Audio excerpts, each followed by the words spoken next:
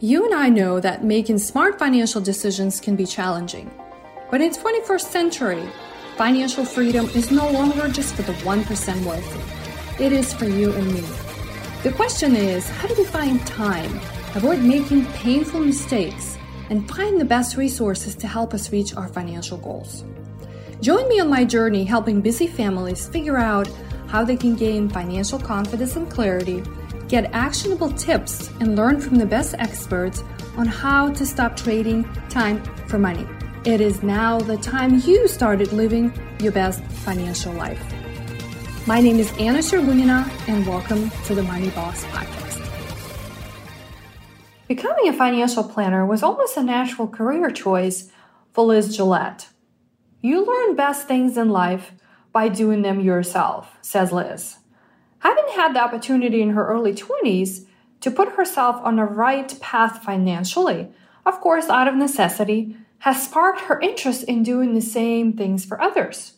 Liz believes that there is a different type of advice for different phases of your life. That is how she's guiding her clients on their financial journeys. Tune in into our discussion. Hey, Money Bosses. I'm so excited for today's conversation with my colleague, Liz Gillette, here at Main Street Financial Planning. And we are going to dive in deep and really talk about a money story. I know we all have it, and it really takes some time to actually uncover. So, Liz, first of all, welcome to the Money Boss Podcast. So excited to have you here. Thank you. I'm thrilled to be here, finally. Yes, I know. Just about time. It's actually really interesting, especially on this end when you get to be the one asking questions. But it's like, well, what haven't I really asked Liz? We get to work side by side so closely.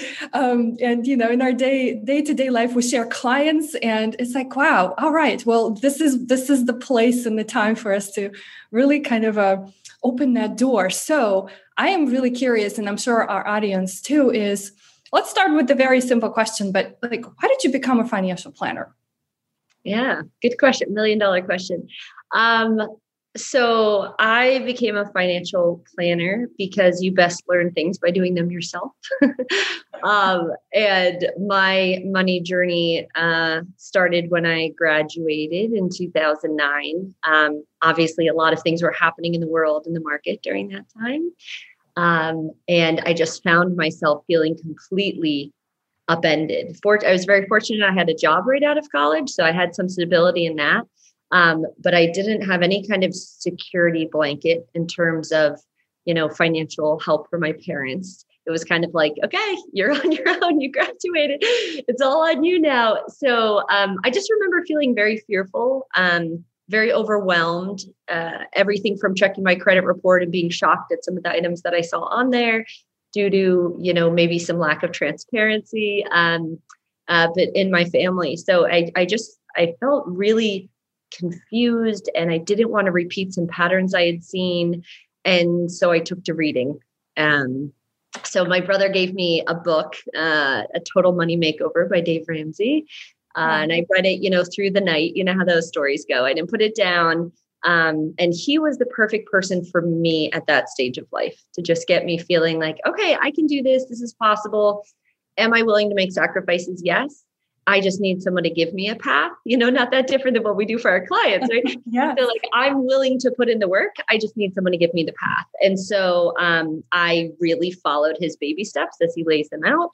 And I was really driven by not where I was, but where I wanted to go, and kind of picturing what that would look like in the future. So I walked myself through that journey and paid off about $90,000 worth of student loans. And had a goal to walk down the aisle debt-free. And I'm happy to say that happened at the age of, I think, 27. I've lost track. We purchased our first home at 27 and all that good stuff. And I wanted to have kids. I have a desire to have kind of like a big family. And I really wanted to feel, quote, secure by the time I hit that phase of life. So I became a financial planner because I had kind of walked through that journey. And I went from feeling really scared to feeling really empowered. And I realized that, God, there's just a boatload of information out there and you don't really know where to start or who to trust or what resource is best. So yeah, it was kind of a no-brainer for me. I'd been helping my friends. I'd been making homemade spreadsheets. And then one day I was like, oh, this is happening. I'm ready to make the leap. So it was just, I had to feel confident enough that I had been through my own money journey to start all over, right? I'd kind of worked my way into a different career and worked up my salary to say, okay, now I need to take a big pay cut to be at the bottom of the barrel. So I joined financial planning in 2013.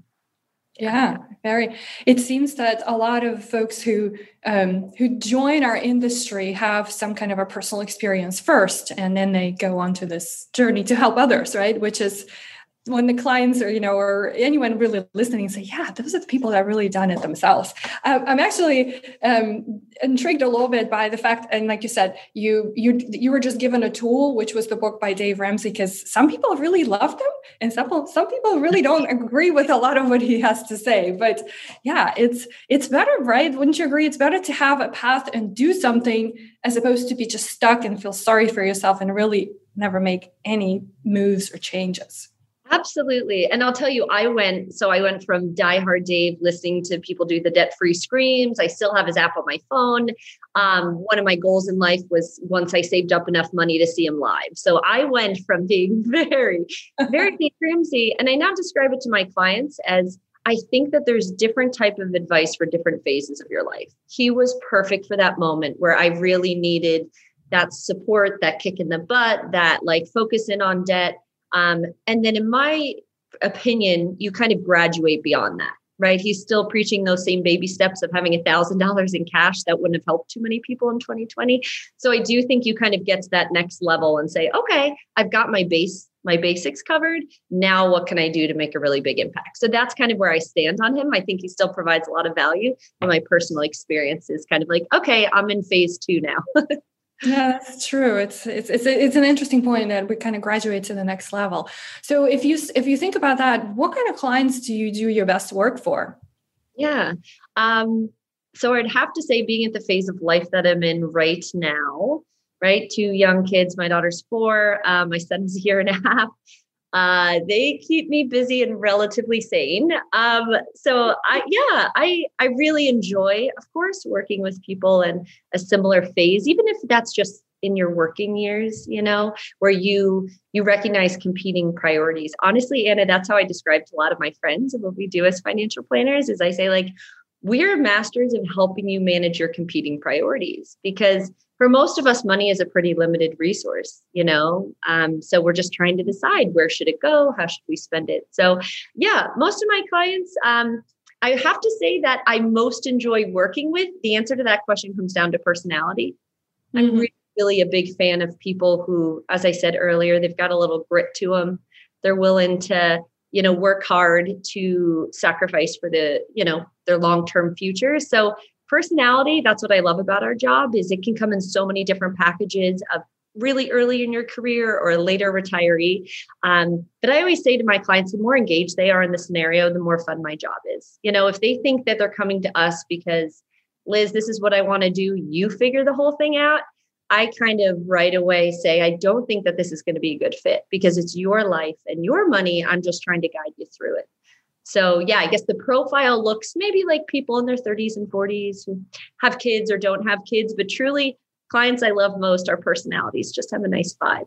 Yeah, it's really neat how our industry has evolved, even when you and I started, not that long ago, but over the last 15 years or so, that where it went really from not being available to service folks who are just starting out and kind of really focused on, okay, well, you come see us when you have a lot of money and we can help you then, to now where we, really get to decide and work with clients that really want to do it good for themselves. And I think really at Main Street, what we focus a lot with our clients is to be the guides for them throughout their life journey, wherever they are. And so that we can help them avoid mistakes, right? Because that's really the value of any relationship, whether it's a financial planner or anyone. So if you had to think back, maybe even before you met Dave Ramsey and his teachings, is there a big mistake, or have you made a big mistake after you've gone on this journey and the path of being smart with your money? Yeah, that's such a good question. So I err on the side of saving more. This is the most annoying answer in the whole world. So I acknowledge that. I get a real high. I have somehow tricked my brain into seeing it as very, very fun to save and invest for my future. Like I really do. So as far as, let's see, any big money mistake, I don't have huge purchases that I can think of. I'm just not, maybe not the most spontaneous person or that comes up with that. But I can tell you my worst pandemic purchase. Yes, let's hear it. My worst pandemic purchase. Okay, so no big life regrets are different than money regrets, right? No big money regrets. My worst pandemic purchase / best. I'm honestly enjoying it, but I was up late one night. I think it was Black Friday or Cyber Monday or something. And I got this ad probably on Instagram for these essential oil deodorants that there's science behind it, where not only do they smell good, but when you put them on, so one is like anti-anxiety and the other one is like focus and the other one's like stress relief. And I'm watching this video and my eyes are glazing over. And it's just basically like when you roll on this deodorant, then when your sweat glands kick in, you're going to get the essential oils throughout your whole body and it's going to completely change your life. And I went ahead and spent about $50 on 4 deodorants. And the best part is I texted my sister and she's like, you don't even sweat. Like, you don't have a problem. What problem are you solving with this? You don't even sweat that much. I'm like, I don't know. But I'll tell you, every morning I wake up and I look and I'm like, should I focus or should I be on stress relief today? So that's kind of been my fun, like, absolute. When that box came, here's the worst part. Okay. It's like I said, the deodorants have worked out well. I won't even name brands or names or anything. The worst part in it is I made the purchase late at night. I swear on my life, within 1 hour, it's like past 11 o'clock at night. Within 1 hour, I get this email and it's like shipping notification. Your item has shipped. So I'm like, okay, I'm literally some person's first purchase and they're like in their nightgown running to the post office and like shipping it. So I'm the only sucker who fell for this deodorant. So that part was like, I think maybe this is the most impulsive decision that I've ever made. So $50 on 4 deodorants. Yeah, that's. Yeah, or, it's a really great company and they have an awesome customer service, There you go. There's the spin. There's that. Well, that's an interesting one. Okay, so it seems like you're really focused more and you get a high from focusing on the savings. So does that mean that you sacrifice more things now? So how do you approach that? Like if you're really focusing on saving more, and so for most of people out there, even the clients that we work, has to come at something, right? You have to either cut something or work harder or make more money. Like there's only so many things to adjust. So like, what do you do? Yeah, absolutely. For me, what I focused at, especially in this stage of life with the cost of daycare, it is just brutal. It's this huge chunk out of our budget on top of the mortgage. So for me, I try to follow that whole idea of like focusing on memories, not items, So if I can plan, time is money. Wow, that's like 2 cliche things in the same sentence. But, so if I can try to use my money to create more time or this day off or this vacation with my family, of all of the things that I cut, I would say that we keep pretty well to a food budget. We even do some of that meal delivery because it helps our lifestyle, makes it easier. So that's an area that I spend. I'm not really big on spending on like entertainment and clothing. Those are some of the areas that I know my budget, especially looking at so many clients' financial plans. I know that that's an area that I'm quite neglectful of in certain scenarios. So yeah, I think that's the area that we cut.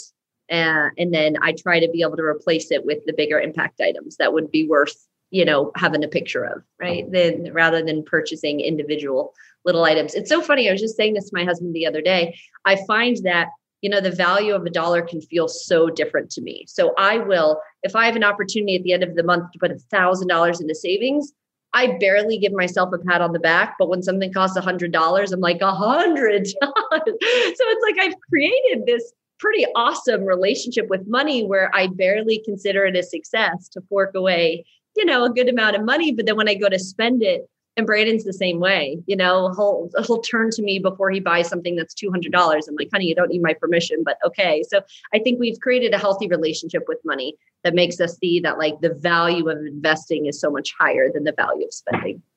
Do you think this comes from you becoming the financial planner and learning the ropes? Or there was an influence from, let's say, your family or, upbringings. You probably had to do something with that. Your parents have a way of dealing with their money, and you probably saw it growing up. Yeah, absolutely. My parents have been a really big influence on obviously who I am as a person, and certainly my financial path as well. So quick recap, I'm one of 5 kids. Mom is a Catholic school teacher. And my dad was in banking for many years. And as kids, my parents went through some pretty big financial events.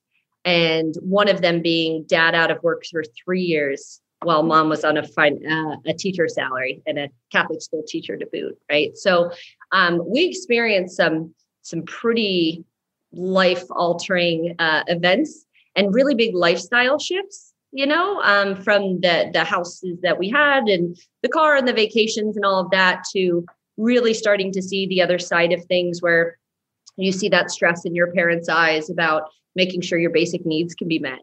And then when I was 18, we are evicted from our family home, which was a pretty big life event. And it's certainly shaped who I am as a person, and in my financial life.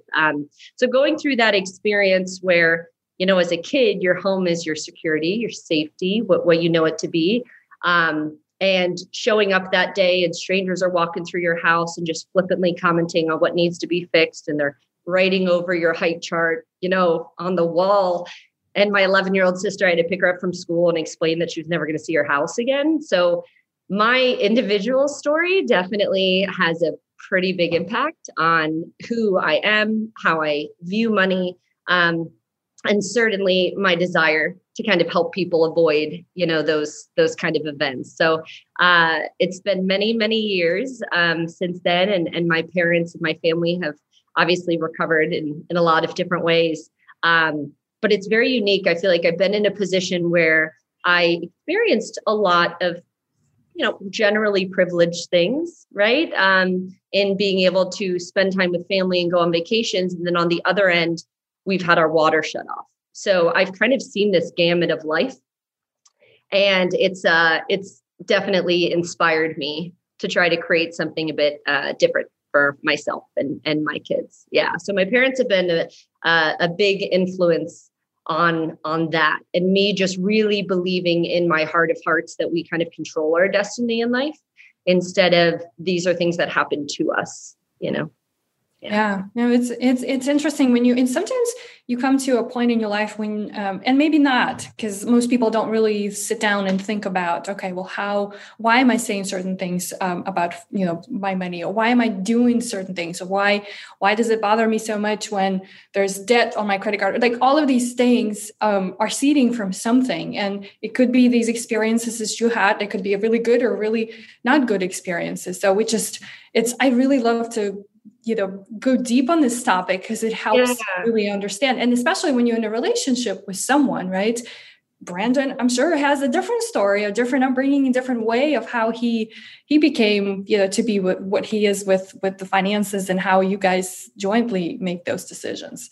So it's really funny too, because I was thinking about this the other day. I really appreciate that I've been able to come to a healthy place with money, right? Because you'd think that I could easily be the poster child for like just being terrified or mismanaging it or spending it or showing it off. And I feel like I've recognized from the beginning that I never want this to be a thing that is like my be all end all or my focus. So I've certainly been able to make a career out of it, and it allows me to connect with clients. I mean, that's how I see it, is when we go through these crappy scenarios in life, like what can you take out of it and how is it serving greater purpose? I love that since I've joined Main Street, I've been able to work with clients who are on debt journeys and who are trying to get their life in order. And I don't empathize with them because I read it in a book. I empathize with them because I've been there. And so I just feel like it's so fulfilling to me because the event happened. There's not much I can do to, fix it. But isn't it beautiful that I can take what I've learned from it and translate it? And not just in my personal life, but in my, career. So that's been really wonderful. And then to be on the other end, more recently me and Brandon have been hitting some milestones that I never dreamed of that we're hitting right now at this age. So to now be on this side. And so I feel like I can relate, to clients regardless of where they're at in their financial life. Yeah, no, it's really truly is an amazing field of personal finances, and really the work that we do where we focus on, not just, okay, well, here's so much money we can manage for you, but really laying out that roadmap for clients. Because you really get to experience a whole other side of that relationship. And so, yeah, you're right. We can't, that stuff you don't read in the book. That's not what we study in the course of becoming a financial planner. That's a completely other side. I wish we had more training, as we get ready to become financial planners, because it's so technical, and in reality, it's people in their lives that we're dealing with. But it is so rewarding that we just figure it out, right? We grow. And the last thing that I'll say too is I feel like, especially starting with the Dave Ramsey, if you had asked me in my early 20s when I was going through this, it was like, there's only one way to do it. You just have to suck it up. You need to understand that, make big sacrifices. And I feel like my heart has been softened over time of like, no, people spend money in ways that if it's important to them and if they value it, it is not my job to sit there and say, yes, this is right. No, this is wrong, right? I can guide and say, hey, this area seems to be a little bit high. Are you getting what you hope to get out of it? But I feel like that's been a cool journey for myself, where like at first, what got me through my success was just being so black and white. And then what's helped me evolve as an advisor is just seeing things much more as of shades of gray of like, I understand that's important to you. How can we make this work in your financial plan? I personally understand why that's an area that you want to spend in? No, but like, how can I make this work for you? So that's been a really cool, transition. Hey, money bosses, are you ready to get your financial life in order? Once and for all, as soon as possible? Are you tired of living paycheck to paycheck? Do you often lose track of how much money you have to spend? Do you want to get your financial life together, but just don't quite know how? I am with you. I've been there. I've struggled through all of these. And I know you owe it to yourself. You owe it to yourself to get better. So why do you continue to struggle? I know you can get your own money in order. It took me years to figure out. It took me years of pain, struggle, frustration, anger. But you don't have to go through all of that.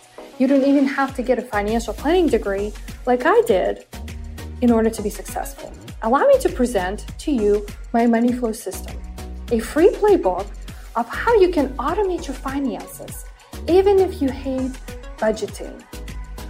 After you download this free playbook, you will never have to worry about budgeting, and who likes that budgeting thing anyway?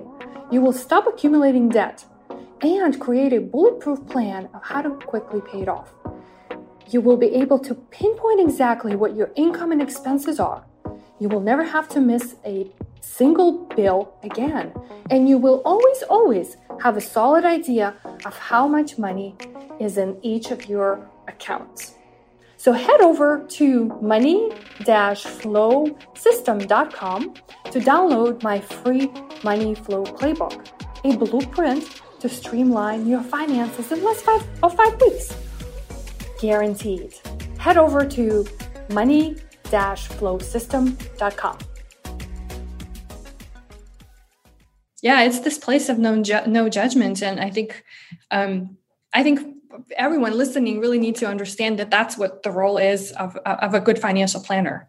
We're not here to judge anyone on anything. It's really about, all right, if this is the path you want, let's go through it. We're going to guide you and help you along the way. So, I want to ask this question because it's like, I think I know what the answer will be, but let's say you did have $1,000 in your budget at the end of the month, and It was not just designated for saving. We're not saving. You already saved 1,000. This is extra. So what would you spend it on and why? Yeah, that's such a good question. So yes, every part of me would want to save it and invest it and be proud of myself and pat myself on the back and get the gold star. I am very happy to report, and certainly you don't know this yet, so how fun that I'm revealing it over your podcast. Oh my God.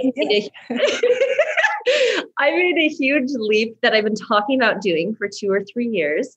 And I invested a lot in myself this year and hired a personal stylist.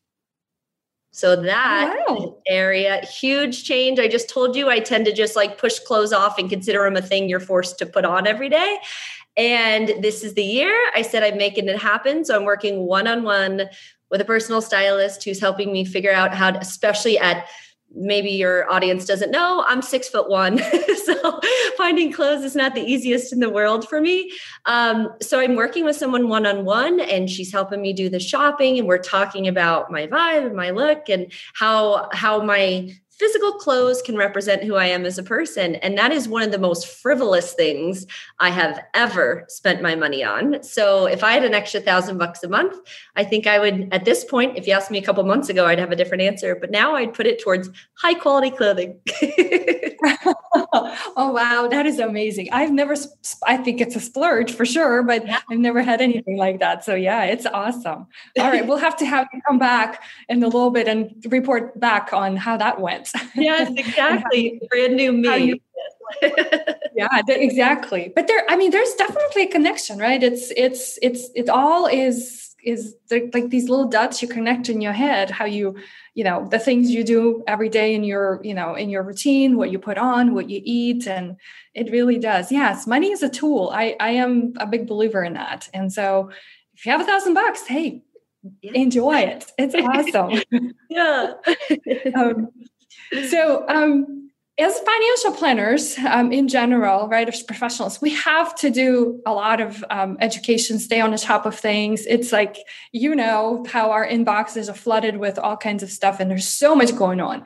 So how do you keep yourself up to speed? What resources do you really go to get updated on what's going on in our world? And how do you share that with clients? Yeah, great question. It's so much more about how do you, as you said, how do you narrow it down? Because you're just inundated, and then you're trying to decide which sources. So when it comes to in-depth financial planning practices and looking for opportunities for my clients, I'm a big fan of Michael Kitces, right? And he's kind of the go-to guy in our industry. So of course I listen to both of his podcasts that he has. And so I think of him as where I go when I really want to take things, not so much as what's happening in the outside, financial world, but how does this create a planning opportunity for me as an advisor? So I'm a big fan of him and his Nerd's Eye View blog. For me, looking up information myself, I really prefer something like the Wall Street Journal. I use that for a lot of my up-to-date information. And then I try to keep a pulse on the ground of, okay, Liz, this all makes sense to you, but how are you going to articulate it to your clients? So I use NerdWallet for that one. I really, really like how they make everything digestible and break it down. So if I do too much of reading of Kitces and then even the Wall Street Journal, then it gets to the point of I go to explain it to a client and I see that look in their face and I'm like, oh shoot, I didn't meet them where they were at. So I like NerdWallet for that one. And I'm a really big fan of Her Money, Jean Chatzky's podcast. I've been listening to that for a couple of years. So, of course, it's specialized and focused in on women, but she covers a really broad range of topics. And then there's a Facebook group involved. So that helps me keep my ear to the ground. Those last two resources are to kind of get an idea of what is the average American thinking about. The trusted resources that I like are Kitces and Wall Street Journal. Yeah, this is awesome. Thank you for sharing those. And we'll include links in the show notes for sure. So a fun question is, if there was a bumper sticker that would give you a smile on your face, what would it say? Oh, that's hilarious. God, I have an uncle who has like his car. You can't even see his car. He has so many bumper stickers. It suits his personality perfectly. His car's like falling apart. Okay. So the funniest one that I saw that I feel like, well, it does not suit me, but it made me laugh when I saw this a couple of weeks ago. So you know how they have those stick figure families on the back of a car, right? Where you put like, okay, so the parents or the mom and dad or the two moms and the kids and the dog. I saw one and I meant to take a picture of it, but then the stoplight turned red or it turned green. That had the two stick figures. So it was the couple. And instead of a family, they just had piles of cash right next to that. And they had stacks of cash and then little, bags with the dollar sign. And so the whole point was like, congrats on your kids. I've got a lot more money in my pocket. And that just made me laugh so hard. I was like, touche, it's like, yeah, this is what we've got going for us. And it really made me laugh. I know this is definitely the opposite of those who have family and how expensive it is to afford all of that. But on the other side, don't forget it's really rewarding. So yes, all of the things. Yeah, I know. I'm interested to. I know maybe we've never really talked about this in our day-to-day life here at Main Street, but if you had a chance and you look at our industry the way it is now, and I mean, the biggest challenge is that we don't have enough women doing this kind of work, which you and I both know that women are best suited to be financial planners for lots of reasons. So if you had a magic wand, what would you change? What would you adjust to maybe even let more women into the profession? Yeah, great question. I know it's between women and the amount of quote younger people, right? I mean, anyone under 50. That's what I say. I had 2 conversations last week with kind of mentee, whatever, reached out. Hey, Liz, I have questions. Can you talk to me about the industry? And that's what I said is I know you feel lost and confused and like, hey, no one's going to hire you until you have your CFP designation. But what you should know is every single conference I go to, there's 5 sessions on how do we get young people going and moving in the industry. So I was like, just think of yourself. Like, I know it doesn't feel that way, but you're a hot commodity. So as long as you're willing to work your way up, that's kind of my advice to them. But yeah, certainly the women in the industry thing is so hard to reconcile because it's in alignment with our natural skill sets and in empathizing and meeting people with where they're at and long-term strategic thinking. Certainly men are capable of these things too. I'm not a man hater by any means.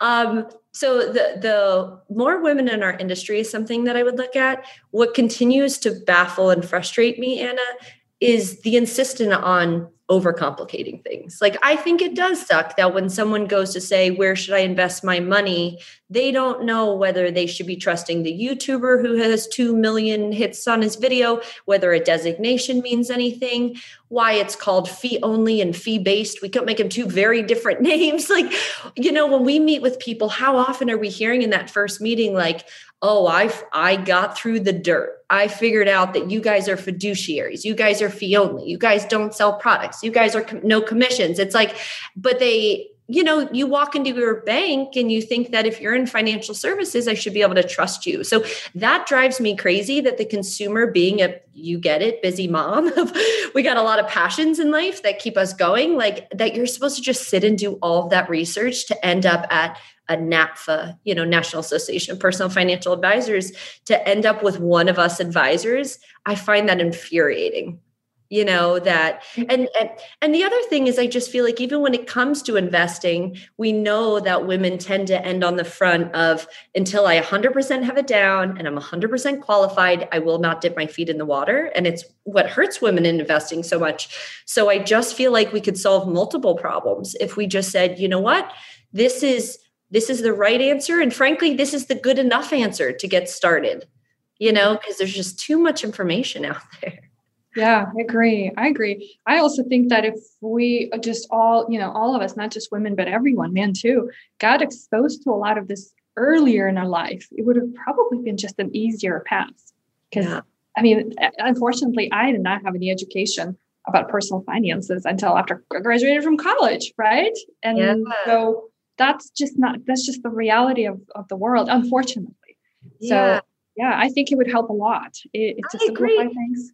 Yeah. And I think you and I both agree that there are some basic principles and tenets that frankly can't even be argued. And that's why I get annoyed that the next, person who's trying to make a name for themselves is flipping it on its head and telling you why it's right. Like it's almost like the same thing with healthy and clean eating. Like there's many different approaches that you can take, or with your exercise, there's many different approaches that you can take, but to confuse people and wrap them in a circle when really there is some basic knowledge that anyone would benefit from. Yeah, I hate that it's all muddied. And I hate in this world where everyone has a microphone, while it's so valuable to hear diverse opinions. And I don't even think that someone has to have, very mandatory training for their input to be valuable. I'm not saying that, but I think it's really crazy that on the same, website link, you're going to see someone who has 10 years of experience and a lot of knowledge and a background, and someone who has a bunch of followers. So you assume they have the same level of credibility. I think that makes it really hard for the average consumer to know who to trust. Yeah, that's how actually, not just our industry, but the whole world evolved, right? With the internet, with all of the stuff that's available. And so, yes, you're right. Everybody's almost an expert, but you've got to have a filter. Yeah. And so I think you probably would agree that the best filter is to get some baseline down, whether it's your personal finances or your diet or your fitness or anything. So you can just really make the educated decision to begin. Exactly. No, could not agree more. Yeah. So, all right. Well, this one I think would be a fun too, but do you have a personal motto you go by? Oh, yeah. Kind of like a quote or a motto. A quote or something you tell yourself when it's really, really a bad day. Yeah. Oh, that's good. Okay. Those are two very different. So the quote that I love is luck is where preparation meets opportunity. I've always lived by that quote because certainly a lot of life's blessings come by being in the right place at the right time.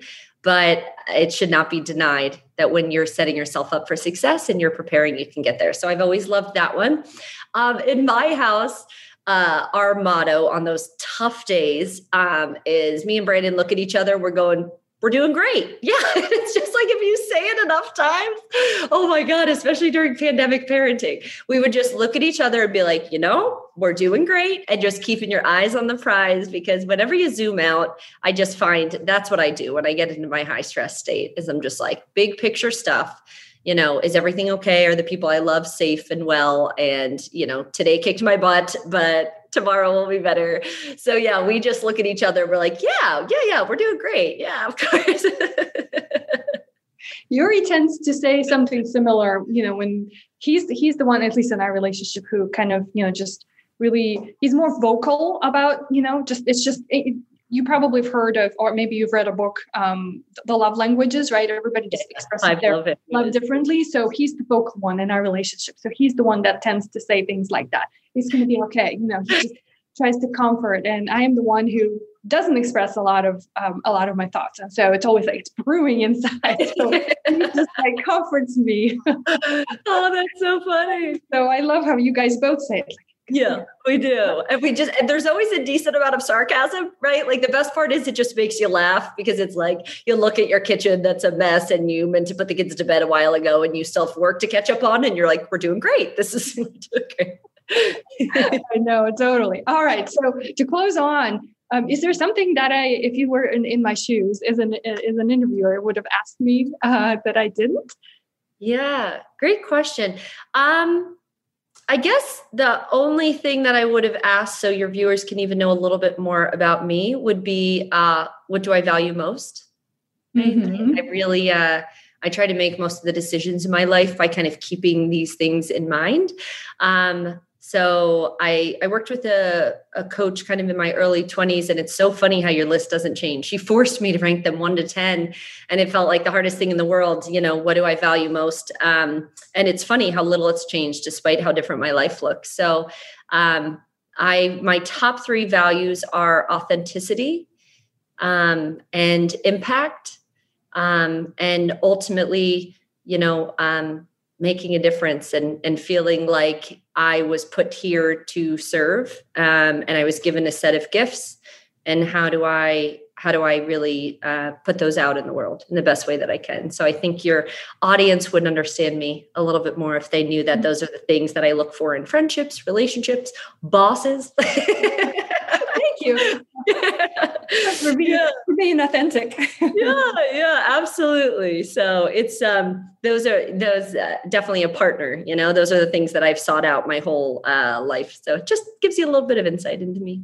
Yes, thank you for sharing that. We do ask our clients at times to go through a value exercise, goals and values too, because there's a lot of things that compete with each other, right? Not just in terms of what you want to do, but then you look on this other side and you're like, okay, well, is this really hitting on those things that are important to me? So I'm glad you brought it up. It's really we should have started with that. So we've learned for our next.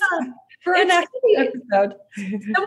Someone once gave me the advice too, whenever you feel incongruent in your life, right? So from the small stuff of you're in traffic and you're annoyed and you're going, geez, this is a big reaction for something so small, that you can actually learn so much about yourself by thinking, okay, is this pressing on any of the values that I value most? And like efficiency is pretty high up there for me, So like, it's funny.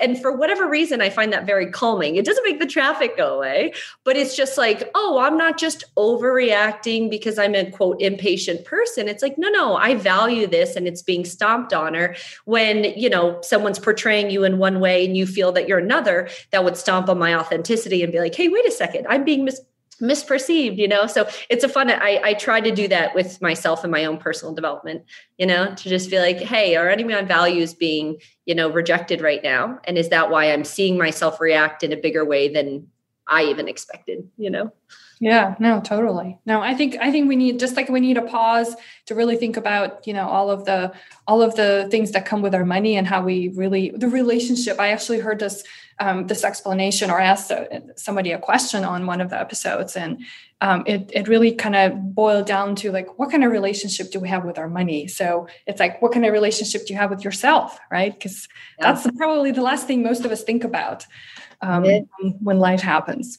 And honestly, it's so funny that you say that, because like what I said earlier, I feel like I've gotten to a healthy place with my relationship with money. A lot of the quote bad behavior or curbing of some mistakes that people are making, so much of that, if we seek internally a little bit and say like, okay, I'm not a reckless person, but hey, I'm trying to fill a void. I mean, it really is funny how much of our job ends up being part-time therapists, because it's just like, it's, if you're going to skip past that and go, God, why can't this client get it right? I've told him 5 months in a row to start investing.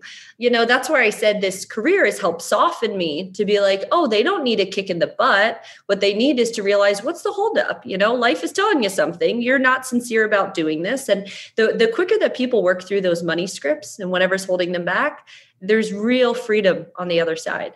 Mm-hmm. Mm-hmm. Yeah, it is really, really exciting once you get to do that. So for the time we have today, how would, if folks want to stay in touch with you and get to read of articles and content you create, how can they connect with you? Yeah, absolutely. I pay most attention to my LinkedIn account. So by all means, find me Liz Gillette on LinkedIn. You'll know what's the right one because I'm the one who works for Main Street Financial Planning. Before I got married, I had a more unique last name where I never had to do a follow-up. And now I share the last name of a major razor company. So it's not the most unique last name. And then, at mainstreetplanning.com, I am trying to definitely do my fair share of adding new content. My number one goal is client service. But in order to do that well, I have to make sure that I'm staying ahead of the game and putting my own thoughts and insights out there. So I'd say, mainstreetplanning.com and check me out, see what I'm talking about, see whether you agree or disagree. I'm open to feedback. Yeah, totally. Well, this is so awesome, Liz. I very much enjoyed the conversation. Thank you so much for joining our podcast. Yeah, thank you, Anna. This was so fun. I'm so glad we did. What an awesome thing to do on a Friday. Yeah, let's do it again. Yeah, thank you. Hey, Money Boss. Thanks for tuning in today. If this episode did help you, then please be sure to share it with someone else you think will benefit from it too. After all, smart financial decisions are for everyone. So don't be greedy. I hope I can help you even further by sharing with you how thousands of clients I worked with in my career over the last 16 years created their very own successful financial lives on their terms. It's hard for me to do this over an audio, and if you are ready for the next chapter in your life, then be sure to go to mainstreet-money.com to get your free resource guide to help you begin correcting top 6 financial mistakes I see people make all the time, such as not having clear financial goals, not having a handle on spending or saving for the future, not knowing how to get rid of all the debts, and of course, not having a clear strategy or plan on how to protect your hard-earned money. Until next time, remember, you are the boss of your money.